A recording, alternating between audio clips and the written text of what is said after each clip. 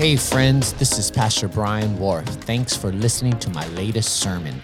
Get more of my teachings on YouTube at Chapel of Change TV and tune in every Sunday on the radio on 99.5 FM for fresh hope.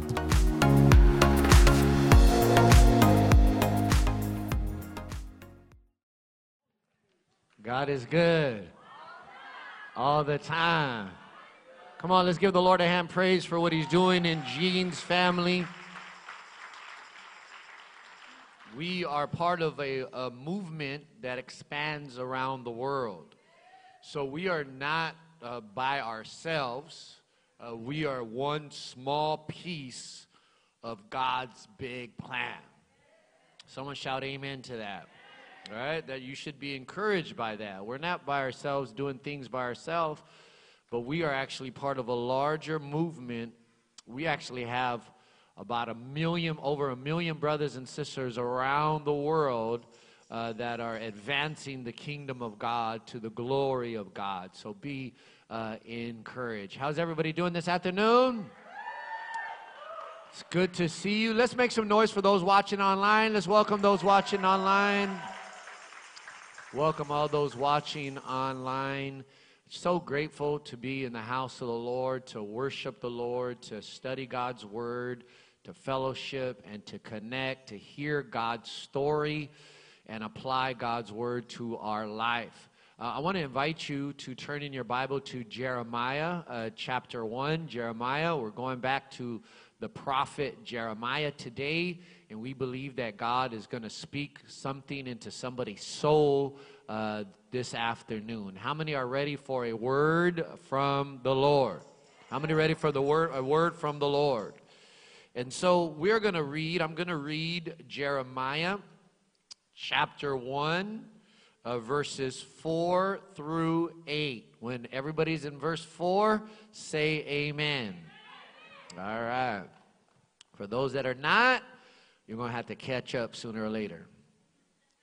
Jeremiah chapter 1, verses 4. By the way, as you're turning there, just keep us in prayer because Laura and I and a team of about 12 people are flying to the nation of Guatemala this Wednesday, and we're going to be doing some kingdom work in Guatemala, and we're going to be ministering to the kids there. We have about 14 churches, sister churches there, and we're going to be preaching there. One of the things that we're going to be doing is going to the what they call the dumpster, where it's like the city where they put all their trash at, and there's families there that live off of the trash. And so we're going to be ministering there. We're also going to be ministering to a bunch of kids, a lot of kids.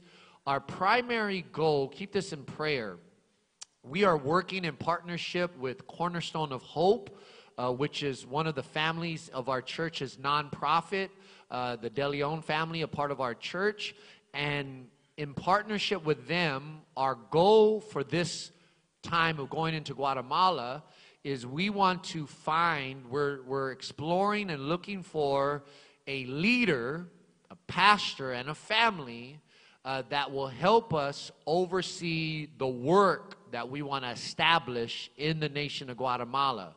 So we have a vision to establish a distribution center that could also multi-purpose for a church and even a school, where we can use that place as a hub to minister and to feed and to transform parts of their society from that place. And so pray with us as we look for a leader that will accept that and have a heart for that, because in the long run, we want to help transform that civilized society, that community, but also want to plant churches for the glory of God. Someone say amen to that.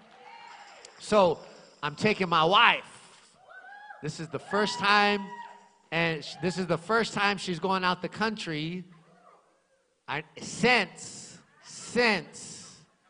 I got her in trouble when she was a teenager, and they shipped her to Mexico to a village.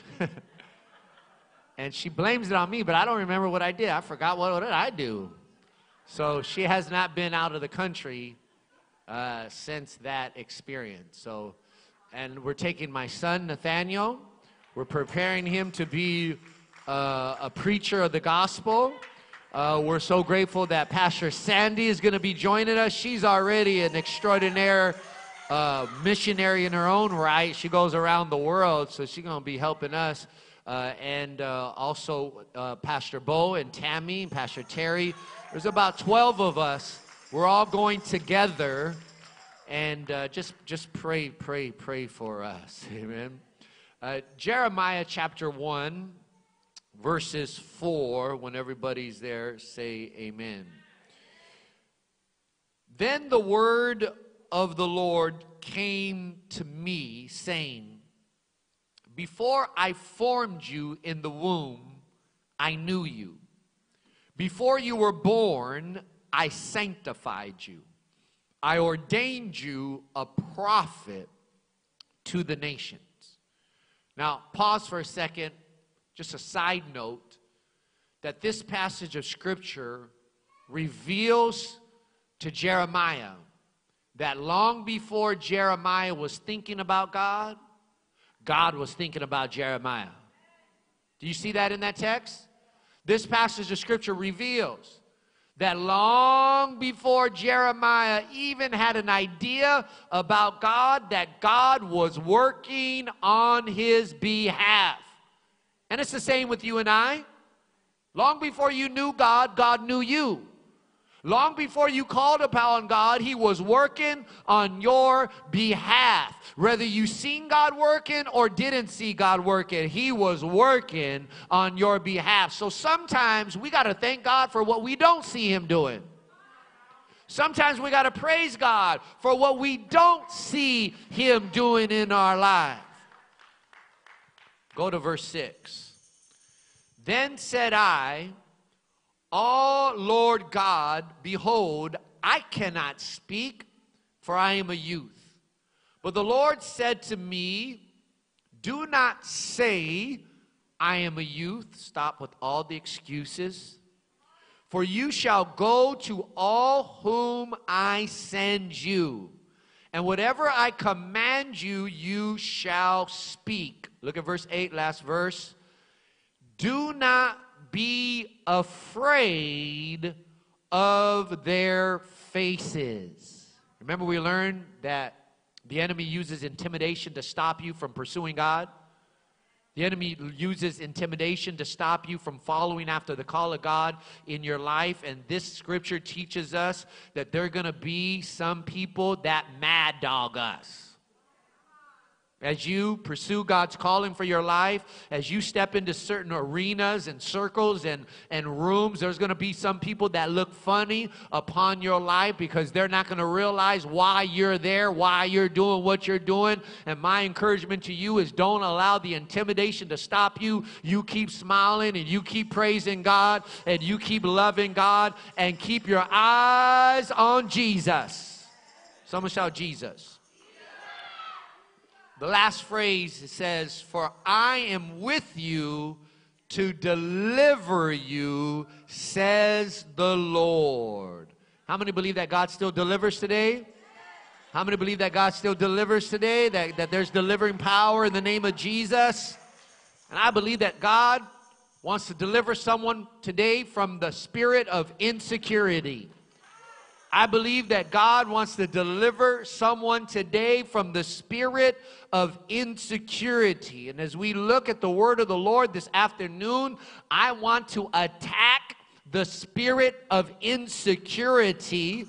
And I believe that there are some people in here today that need deeper freedom from insecurity. I believe that there's some people in here today that need to experience a greater level of freedom in Christ Jesus so that you can do what God has called you to do, and you don't have to be tripped up from what happened to you in the past, but you can keep your eyes on the prize and keep pursuing the Lord and his calling for your life. Someone shout amen.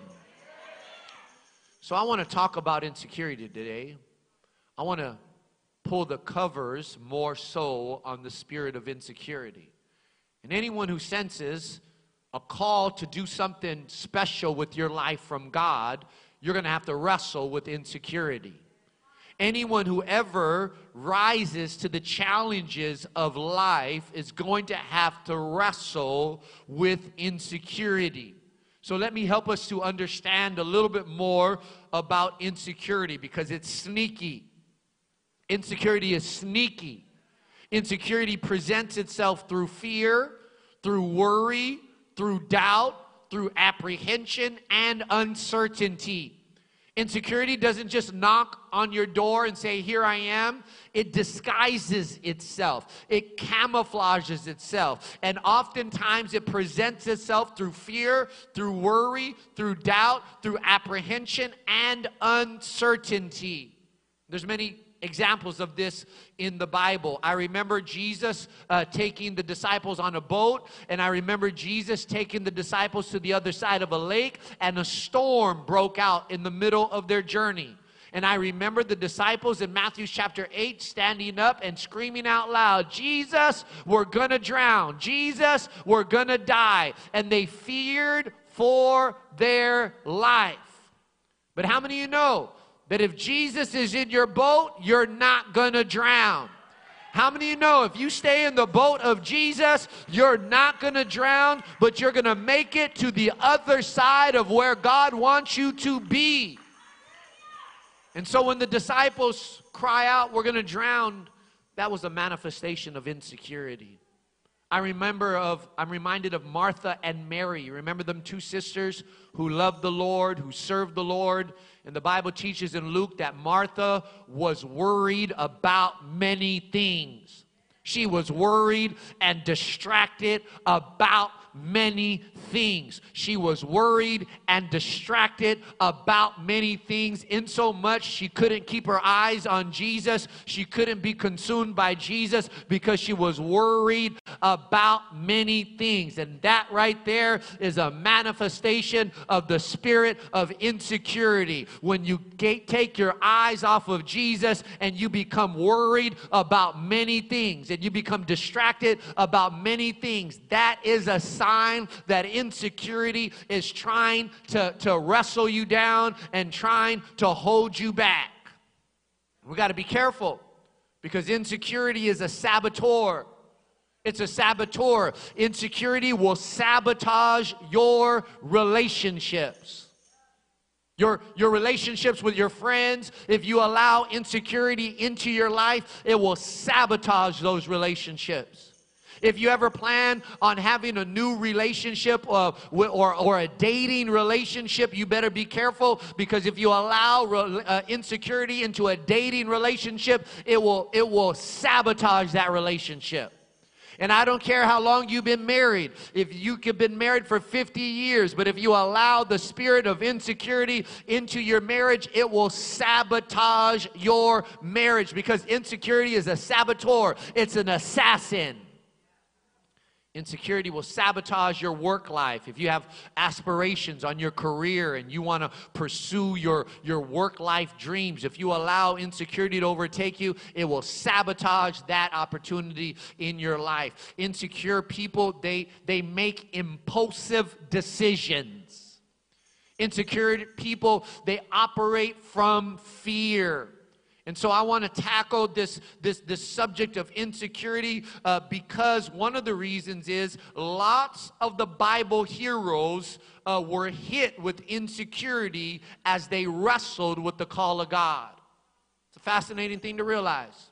Many of the Bible heroes, as they wrestled with the call of God, they also had to wrestle with insecurity. You remember Moses?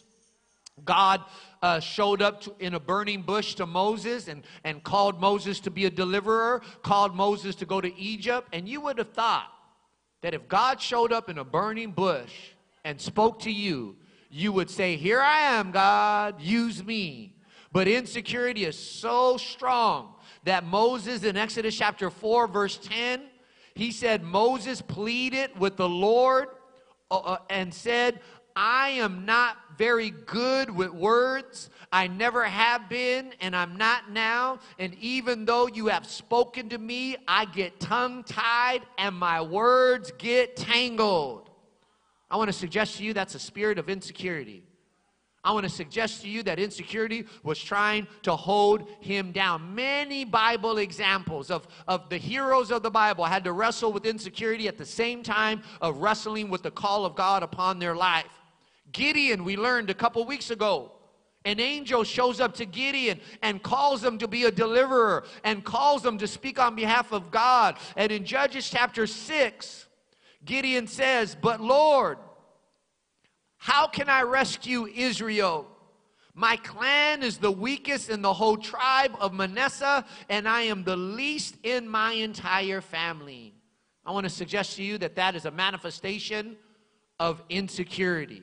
You would think that if an angel showed up to you and spoke on behalf of God and called you a mighty warrior, that you would rise up in confidence. But the spirit of insecurity was so strong in Gideon's life that he throws his whole family under the bus. He throws his whole family in the bus. Said, "God, how could you use me? I ain't got no doctors in my family. I ain't got no college graduates in my family. My family's messed up." Spirit of insecurity will have you throw your family underneath the bus. So my encouragement to us this afternoon is to say it's time for us to fight back against the spirit of insecurity. My encouragement for us tonight is time for us to learn how to overcome the spirit of insecurity. As we think about how to do this, we think about Jeremiah. We think about how Jeremiah was a young adult when God called him to be a leader. We think about how God called Jeremiah to speak to his people, to speak to the rebellious nation of Israel. And Jeremiah had the nerve to tell God no. Jeremiah had the nerve to tell God, "Lord, I can't do what you asked me to do. God, I'm not qualified. God, I don't have the experience." Has anybody ever responded to God like Jeremiah? Has anybody ever felt God asking you to do something, and instead of being gun-ho and saying, "Here I am, Lord, send me," you come up with an excuse why you cannot do what God has called you to do? See, the reason why Jeremiah didn't want to fulfill God's calling upon his life was because of insecurity. It was because of insecurity. He felt unqualified. He felt too young. He felt like he didn't have the credentials to do what God called him to do. And we see insecurity popping up in his answer in verse 6. Listen to this. Jeremiah says, "Then I said, O Lord God, behold, I cannot speak, for I am a youth." That right there is the spirit of insecurity. That right there is insecurity trying to sabotage Jeremiah's divine assignment in life. That right there is the spirit of insecurity trying to paralyze Jeremiah. And basically he says, I'm incomplete for the task. Basically he says, I lack what it takes. Basically he says, I'm not good enough, God, to do what you called me to do. That's basically what he's saying right there. And the reality is, my brothers and sisters, that's what insecurity says. That's what insecurity is.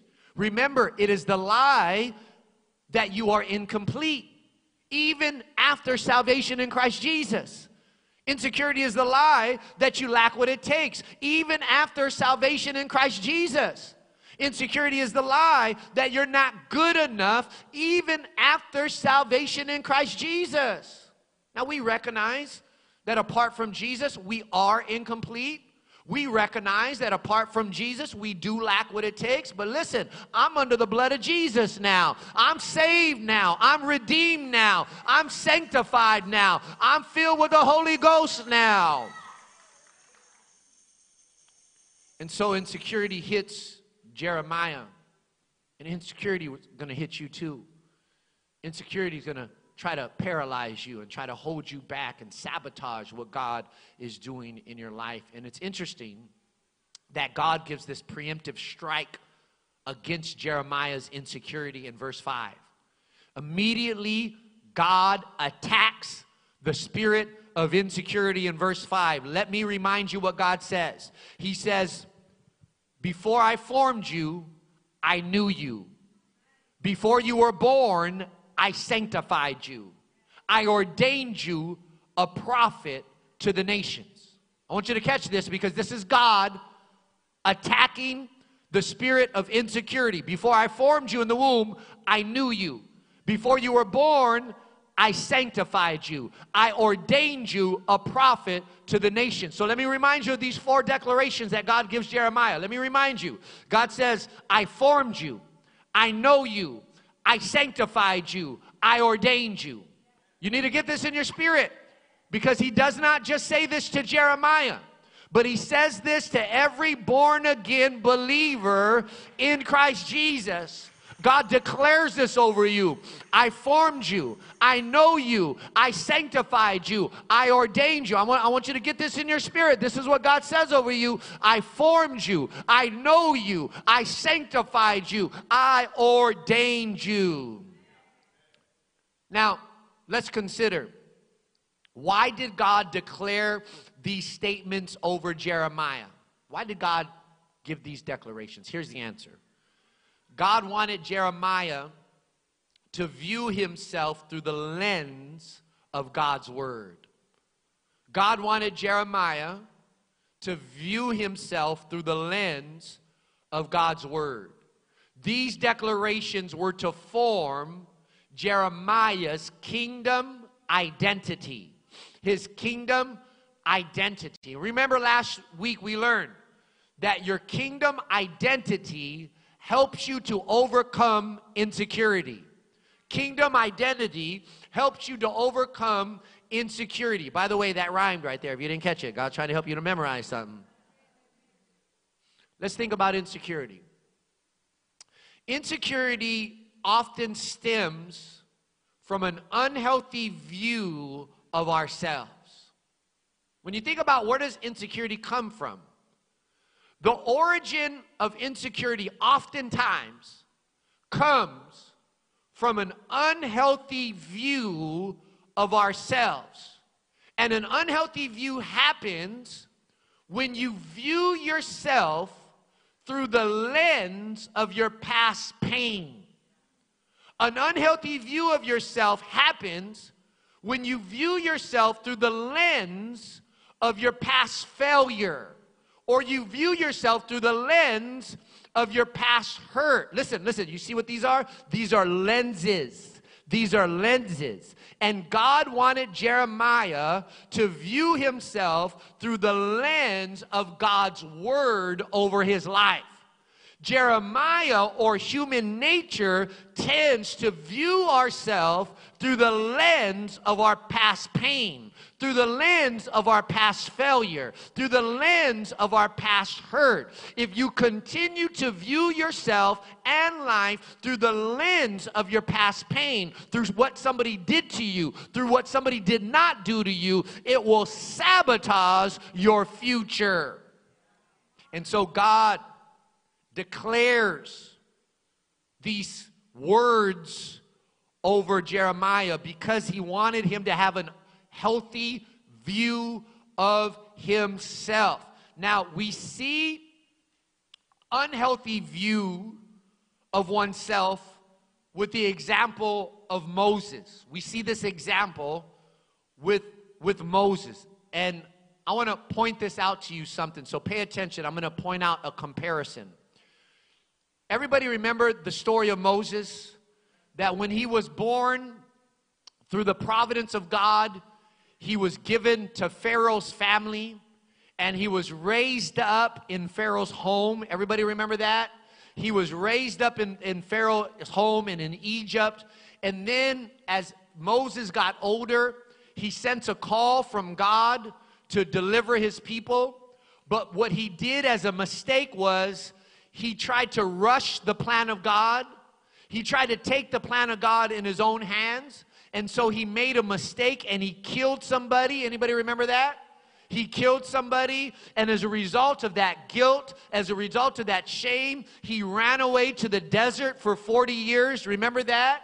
It was in the desert where God shows up in a burning bush to Moses and says, Moses, I've called you to be a deliverer. I called you to set my people free. I called you to go back to Egypt and speak to Pharaoh. Everybody remember that? Well, when God spoke to Moses, Moses gives us an example of an unhealthy view of ourselves. And I want to point this out because I see it again in Exodus chapter 4, verse 10. Listen to how Moses sees himself. He says, pardon your servant, Lord. I have never been elegant. I have never been elegant. That's what he says. Neither in the past, nor since you have spoken to your servant. I am slow of speech and tongue. I get tongue-tied and my words get tangled. Listen, I want to suggest to you that what Moses said right there was an unhealthy view of himself, looking at himself through the lens of his past pain and the lens of his past failure. You say, how do you know that, Brian? How do you know that? How do you know that? Well, years later, God called a man by the name of Stephen in Acts chapter 7 and anointed Stephen to preach one of the most powerful sermons in the Bible. And in this sermon, Stephen gives us the Holy Spirit's view of Moses. Listen to what Stephen says in Acts chapter 7, verse 32. It says, Moses was educated in all the wisdom of the Egyptians and was powerful in speech and in action. I need you to catch something. I need you to catch something. Slide person, if you can go back to the verse with Moses. Go back to the verse with Moses. Listen to what Moses says. But Moses pleaded with the Lord, oh Lord, I'm not very good with words. Another translation says, I'm not that very eloquent. I'm not eloquent. I'm not that good with words. He says, I never have been. Is that true, Moses? Are you sure about that, Moses? Because the last time I checked, you were raised in Pharaoh's household. The last time I checked, you had the best education of your generation.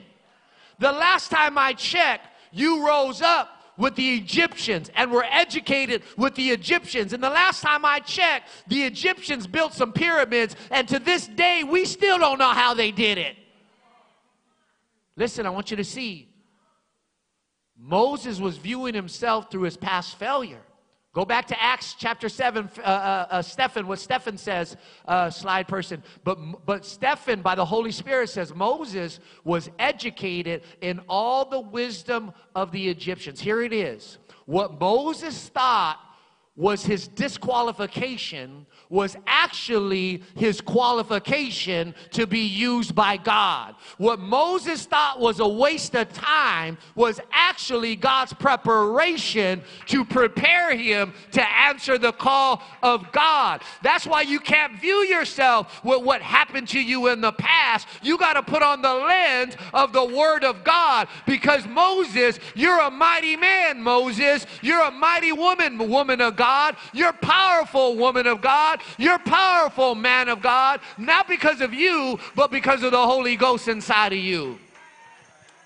So we got to view ourselves. We got to view ourselves through the lens of God's Word. And part of my role as a Bible teacher is to help you view yourself correctly. So every time you come to church, whether it's at 10:15, whether it's 12:30, whether it's 4:30 at the Carson campus, every time you come to church, part of my role is to open up the Bible and to correct your sight. To correct your sight. See that world has a way of dimming our sight. And so you come to church, and through worship and through fellowship and prayer and the study of God's Word, I'm correcting that sight. I'm correcting that sight. So you walk out of here looking at yourself through the lens of God's Word. Someone shout amen to that. So God gives this declaration to Jeremiah. And the Lord says to Jeremiah, I ordained you. He says, I ordained you. And I want us to examine that one word today. I ordained you. And I want somebody to say with me, I am ordained by God. Say it again. Say it again. Come on, say it real loud. Say it louder. See, you're doing right now what God did to Jeremiah. You're declaring his word over your life. And you're building your spiritual muscles so that when you step into a room or you step into a circle or you step into an opportunity that God is giving you, you're not going to step into that opportunity broken, busted, and disgusted. You're going to step into that opportunity with the power of God flowing in you. Why? Because I'm ordained by God. Someone say, I'm ordained by God. One more time. Now let's think about that this afternoon. What does that mean? What does that word mean? Well, that word ordained means that God has placed in you all you need to fulfill your divine assignment. When God told Jeremiah, I ordained you, that word means that God has placed inside of you all you need to fulfill your divine assignment. So I want to encourage you today, as a born-again believer, as a spirit-filled believer, everything you need to fulfill that assignment God put upon your life is inside of you. It's inside of you. I may not look like it, but I'm ordained by God. I may not feel like it all the time, but I'm ordained by God. It's in me. It's in me. It's in me. Someone shout, it's in me. And we need to recognize this. We need to pray to God. Give me a revelation of this, that all I need to fulfill your plan for my life is inside of me by way of the Holy Spirit.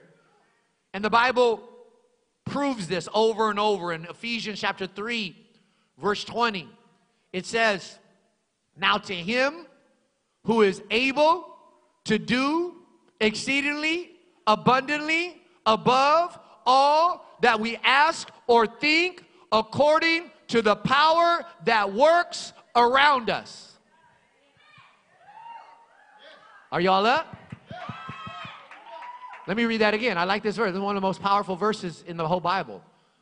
Now to him who is able to do exceedingly abundantly above all that we ask or think, according to the power that works on the side of us. Does it say on the side of us? No. What does it say? In us. In us. In us. It's in you. It's in me. And when you expand that revelation even more in that chapter, you'll learn that the same power that rose Jesus from the dead resides in every born again believer. It's in us. God placed it inside of us. We don't need to look to the world for affirmation. We don't need to look for the world for validation. We don't need to look for the world for confirmation. That rhymed, by the way. It's in us. The Holy Spirit is in us. God called you to fulfill that dream. What you need is already inside of you. God called you to accomplish that goal. What you need is already inside of you. Yeah, you got to bring it out. Yeah, you got to nurture it. Yeah, you got to develop it. Yeah, you got to pray it out of your life. Yeah, you got to have discipline over your life, but it's in you. God has equipped you. He has gifted you to get the job done. We don't need to look outside to the world for validation. Now, this power, this ordination, is for all aspects of life. It's not just for a pastor or a preacher or a singer. It's not just for a prophet. It's not just for an apostle. This ordination that I'm talking about is for all aspects of life. I'm ordained to be a husband.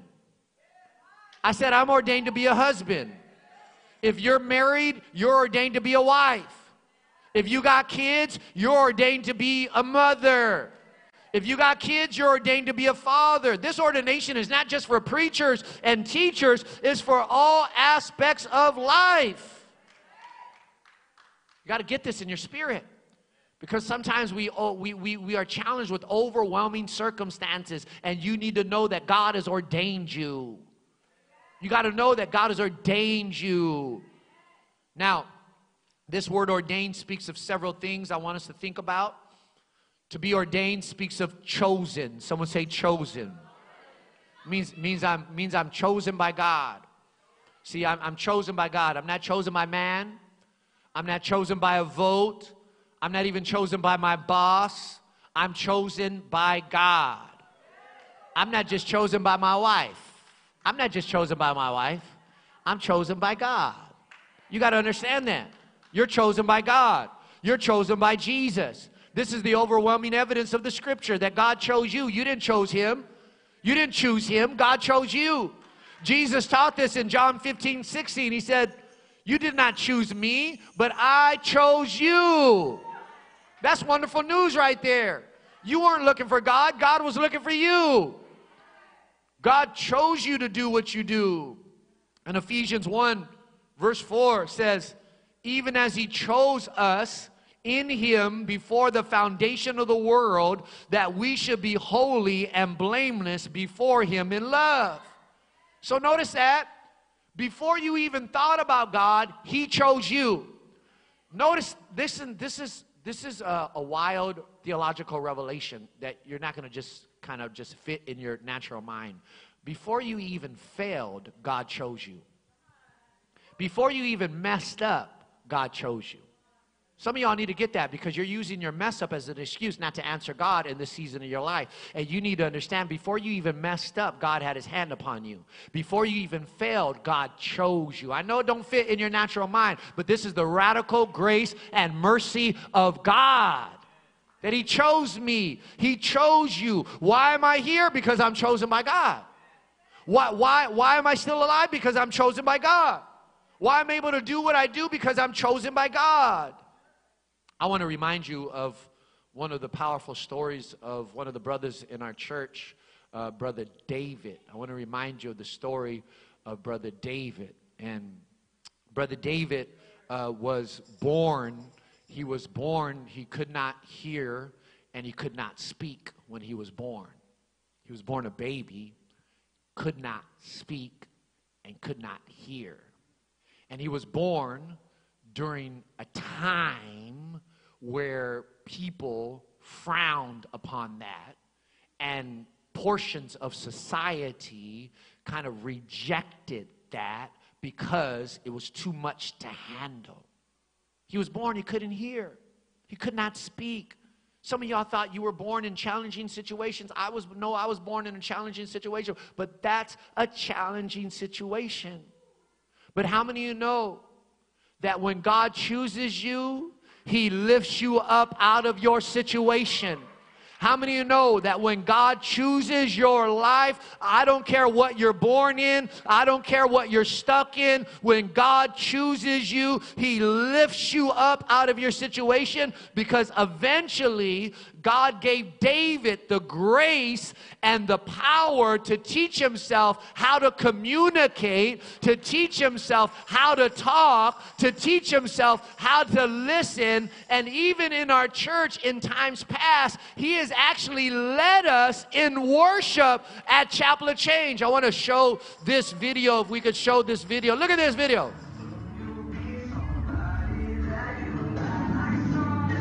Come on, he's leading us in worship.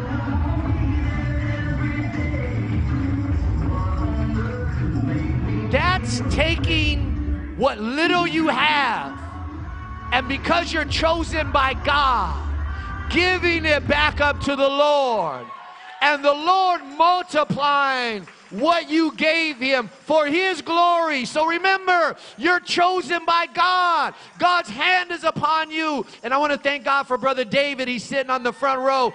Someone praise the Lord for Brother David on the front row right here.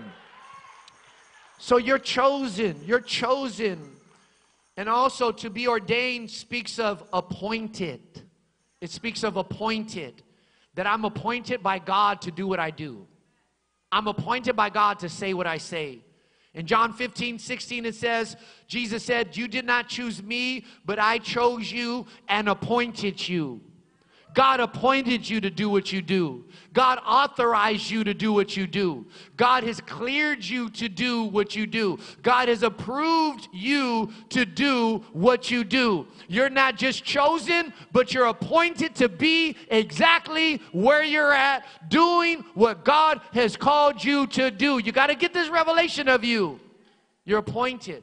You're appointed. And listen, what I'm teaching you is not a bunch of theory that I've read in a book, but this is something I have to wrestle with all the time. This is something I have to wrestle with all the time because from time to time I'll get invited to speak to pastors and leaders, and I will hear a small voice whisper, "Who do you think you are?" I'll hear a voice saying, "Are they going to even listen to you? What do you have to say to them?" Has anybody ever heard those voices in your mind before? Don't leave me out by myself like I'm the only crazy one. Especially if I get invited out of state. And I don't know, for some reason, I've been invited to the Midwest a lot. And there's lots of woods over there. And it's like country over there. And in some places, it's all corn over there. And I remember one time my wife and I were in the backwoods. It was scary driving at nighttime. And I will minister to people, good people, love the Lord, part of our extended family. But the devil will whisper in my mind, "Hey, you ain't got nothing in common with them. You ain't got nothing in common with them but Jesus. Will they even listen to you? Do you have anything important to say?" Especially if I go one of them back countries in the middle of the United States. And I'll hear that voice of intimidation. I'll hear that voice of insecurity. And I don't recommend you talking to the devil. I don't encourage you talking to the devil, but sometimes I get fed up with the devil. Sometimes I get so fed up with the devil because I'll get off of that airplane, and as soon as I step on that cement tarmac, the devil will whisper in my ear, "Ain't nobody gonna listen to you over here. Ain't nobody gonna hear what you gotta say." And sometimes I get so fed up with the devil, and I don't encourage you to talk to the devil, but sometimes I get radical. And I'll tell the devil, "Yeah, you may say that, but guess what, devil? They paid for my airplane ticket to come here in the name of Jesus. And I'm appointed to be here in the name of Jesus. And I'm called to be here in the name of Jesus. And I'm chosen to be here in the name of Jesus. And when that car comes to pick me up, I'm going to step in that car as a chosen vessel of the Lord God Almighty. And they're going to drive me to my destination. Why? Because I'm appointed by God. I'm appointed by God. And you got to get that revelation. To be ordained means to be appointed. And here's the last thing I want you to think about when you're ordained. To be ordained speaks of a supernatural touch. And eventually I'm going to do a series on this, but I want to just introduce you a little bit more. Supernatural touch. When God ordained you, He simultaneously gives you a supernatural touch to get the job done. Another word for that in the Bible is called the anointing of God. The anointing of God, the hand of God. One of the best definitions that I like about the anointing of God, it's God on you doing what you can't do on your own. God on you doing what you cannot do on your own. So you say to God, "God, I can't do that. I don't have the credentials. God, I can't do that. I don't have the education. God, I can't do that because I don't have the experience." Well, in one aspect, you're right. In your one aspect, you're right.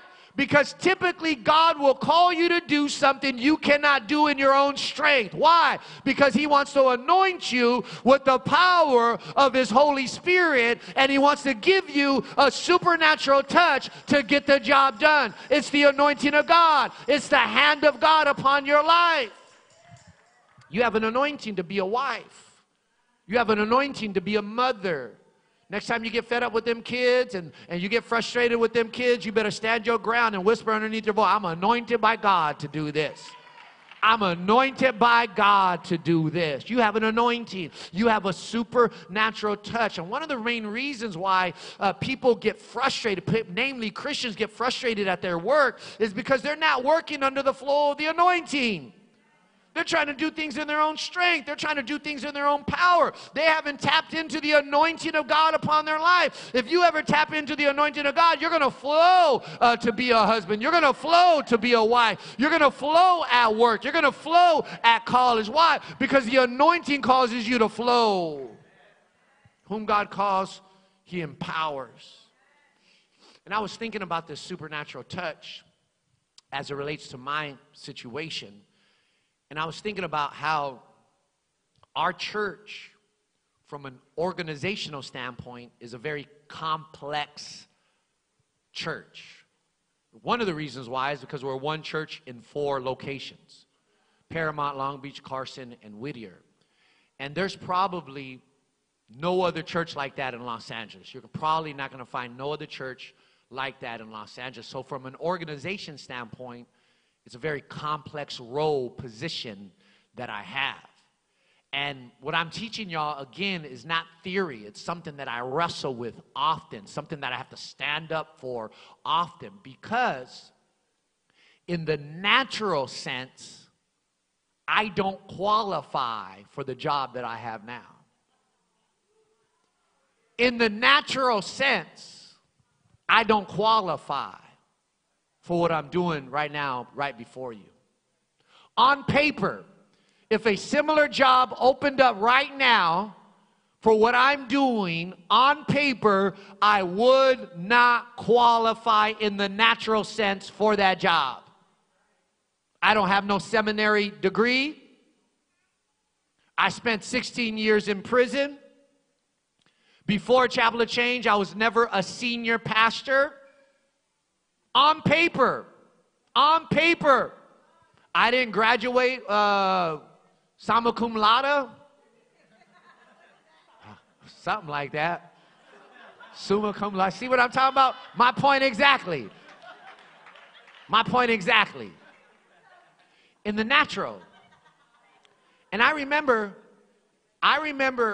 being outside of this church on Alondra Boulevard right here, and when the revival here at Chapel Change first broke out and people were giving their lives to the Lord, I remember the old deacon, good-hearted man, Bert Brown, who built this building, white hair.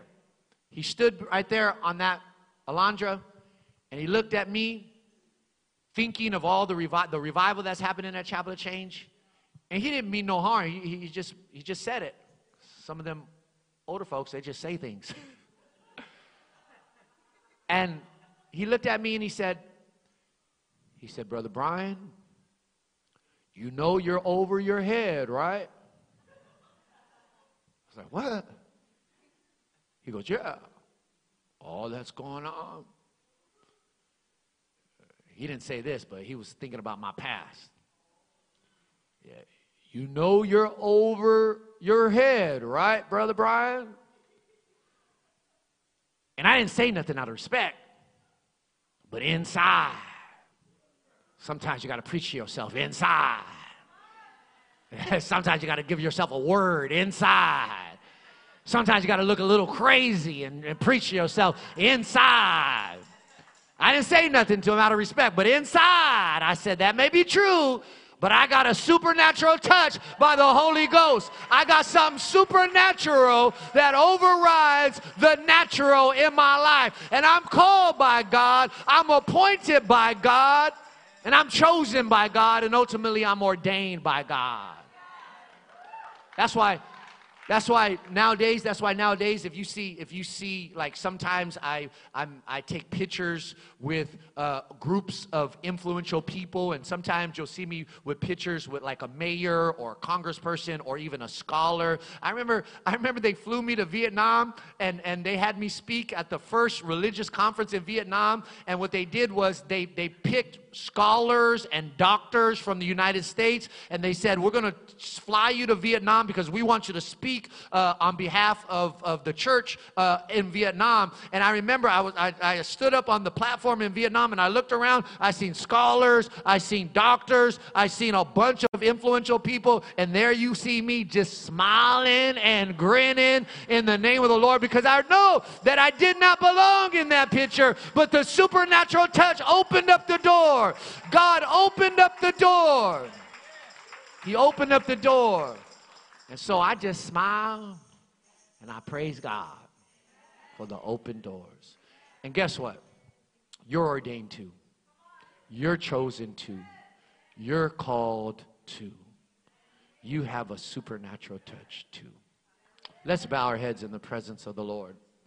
With every head bowed and every eye closed, just for a couple of moments as the worship team comes back up, I want us to think about what God said this afternoon. Think about what God was trying to get across to you this afternoon.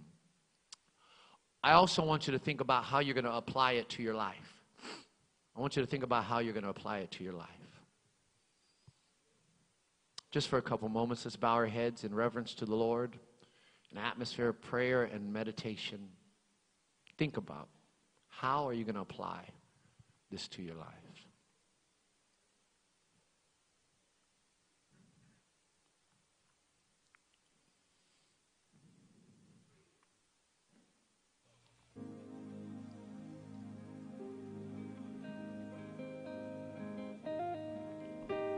Hallelujah, Lord. Hallelujah, Lord. With every head bowed and every eye closed, I want to call up Pastor Laura to the platform.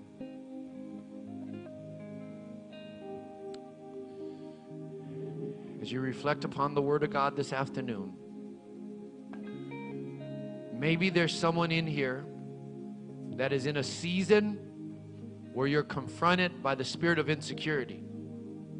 Maybe you're in a season right now where insecurity is trying to emotionally paralyze you. Insecurity is trying to emotionally stop you from entering to the new thing that God has for you. The Lord put it upon my heart as I was preaching this message to encourage you. Don't take the spirit of insecurity into this next season of your life. Don't take the spirit of insecurity into the next season of your life. God is all about new seasons. God wants to give you a new season, a new day. His mercies are new every morning. But don't take the spirit of insecurity into that new season. It will sabotage your new season. So if you're here this afternoon, while everybody remains in atmosphere of prayer and meditation, if you feel that you're in a season where you're confronting the spirit of insecurity and you need prayer, you need backup, you need support, we want to pray with you right now. And we want to break the spirit of insecurity over your life. We want to break the spirit of insecurity that's trying to intimidate you. We want to break the spirit of insecurity that's trying to paralyze you. So if you're in this season confronted with insecurity and you need prayer, I'm going to ask that you stand up right where you're at and we'll pray for you. Just stand up right where you're at. And your standing up is a way of responding to God, saying, God, I'm ready to be free.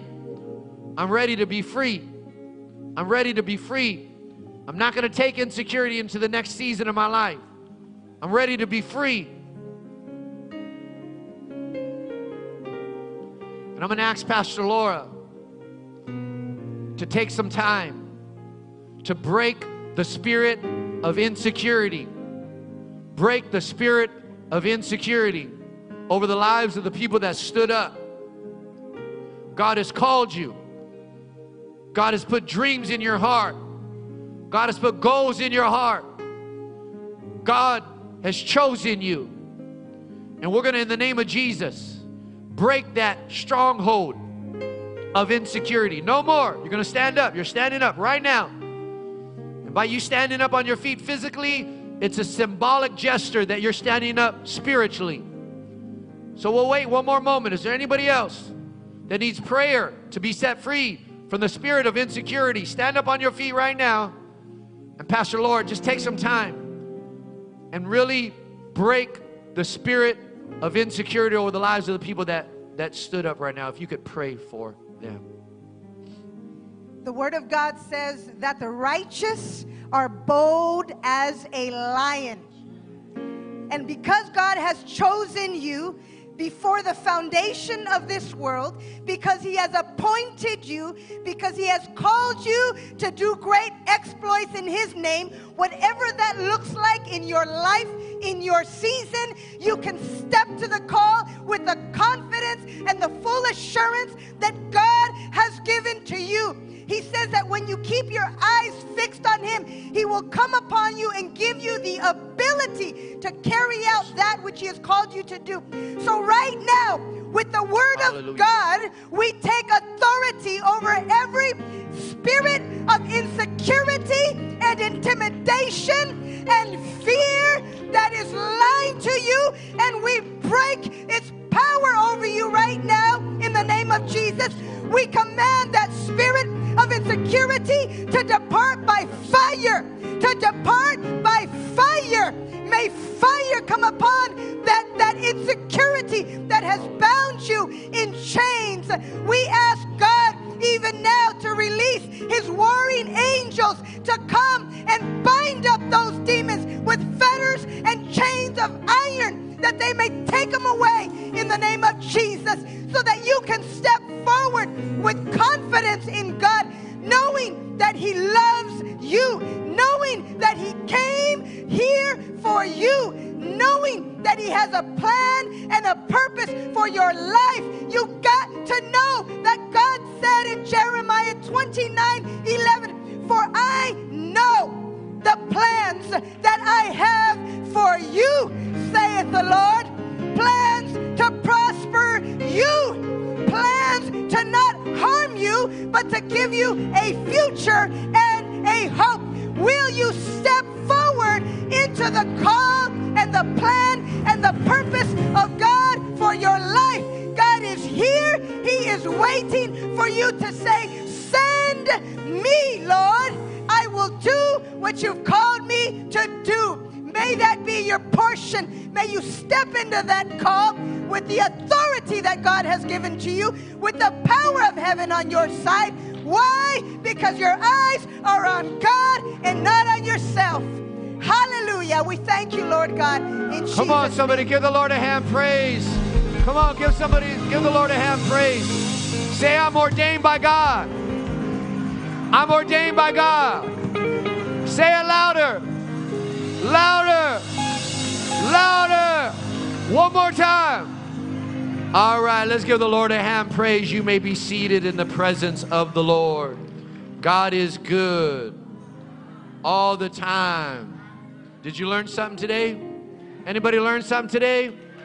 I want to encourage you to make that declaration over your life this week. Make that declaration over your life as you go to work or school. Declare, "I am ordained." We're going to prepare to transition to worship the Lord through our tithes and offerings. This afternoon, we're going to prepare to give our best gift unto the Lord.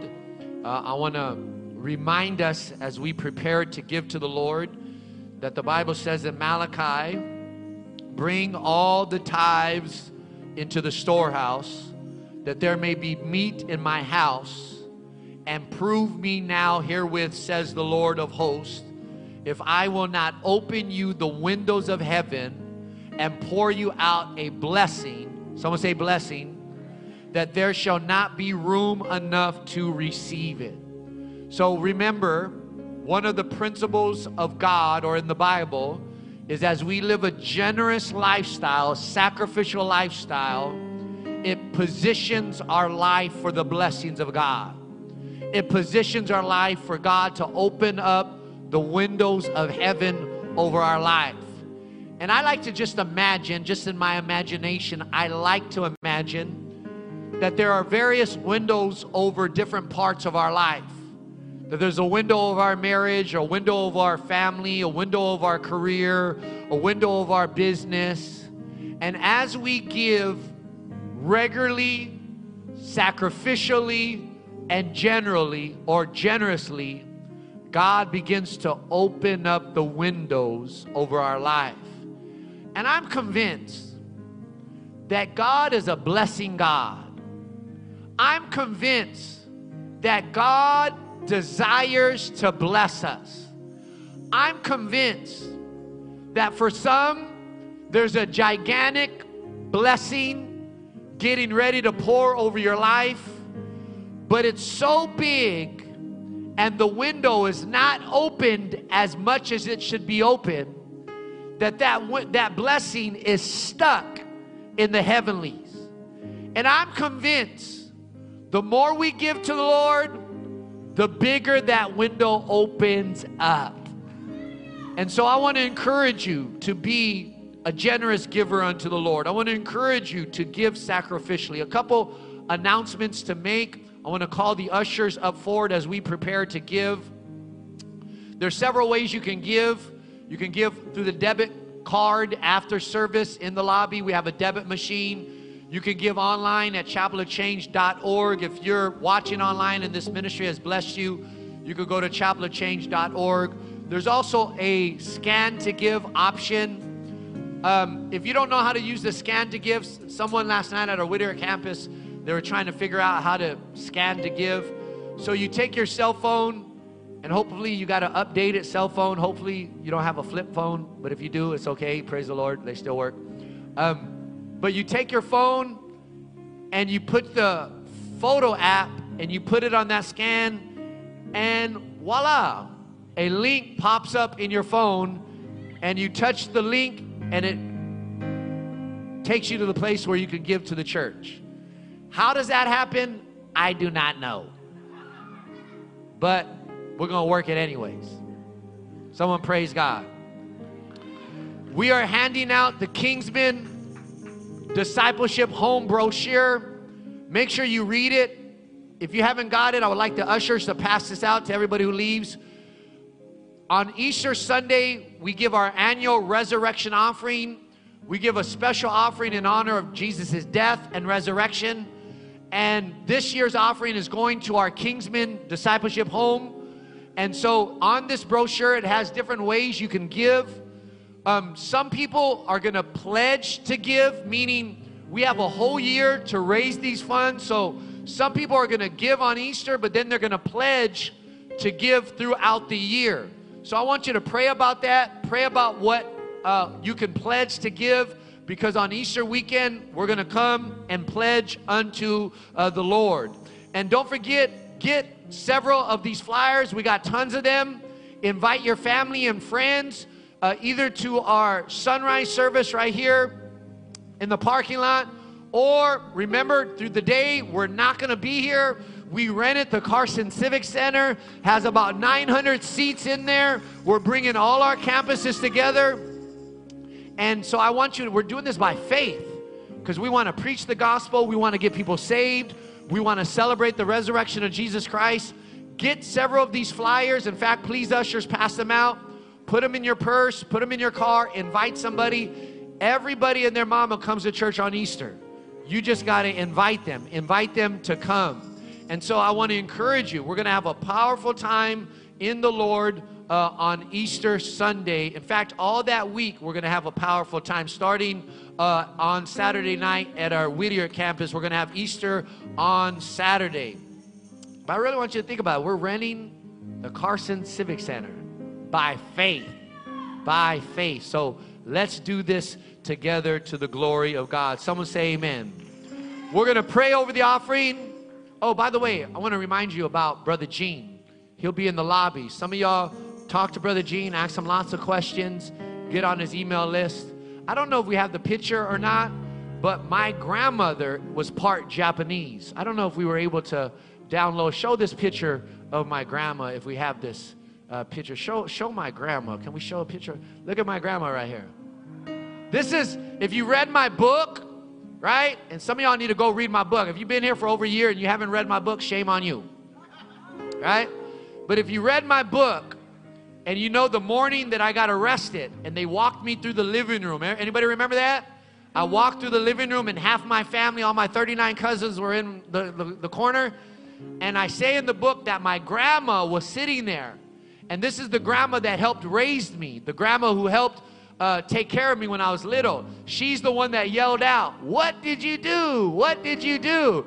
So y'all didn't know, but she's part Japanese, amen?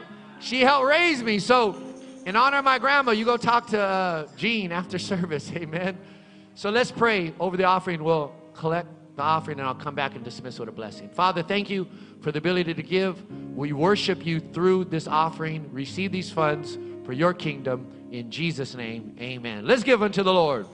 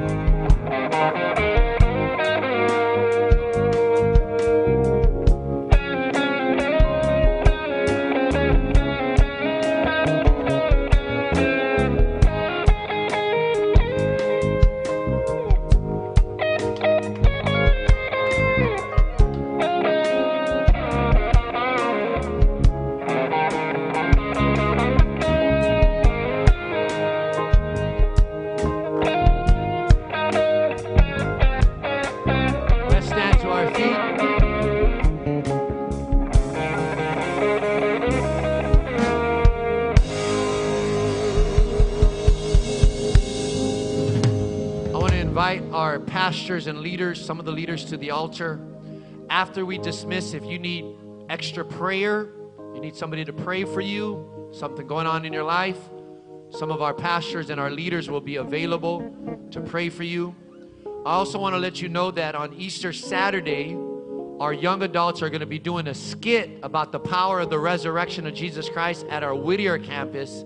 And if you want to be involved in that skit, if you have any type of skills to be a part of a skit, after service, I would encourage you to get with Brother Josh or Sister Sarah. Raise your hand, Sarah. We need the young adults to step up, amen. There's a movement in the young adults at Chapel of Change, so be a part of that skit. And then lastly, if you know anybody who needs the message that we just preached today, if you know anybody who needs to be prayed for over insecurity, I will be preaching the same message today at 4:30 at our Carson campus. I would encourage you just to text somebody, invite them. You don't have to show up, just text somebody, and we'll preach the same message and we'll pray over them at our 4:30 service in the city of Carson today. So let's lift up our hands unto the Lord as we prepare for the blessing of the Lord. In the name of the Father who loves you with an endless love, in the name of the Son who died that you could live, and in the name of the Holy Spirit who fills you with the power of God, may you go today with the protection and the blessing of the Lord. In Jesus' name, God bless you. Hope to see you Thursday night. Go in peace.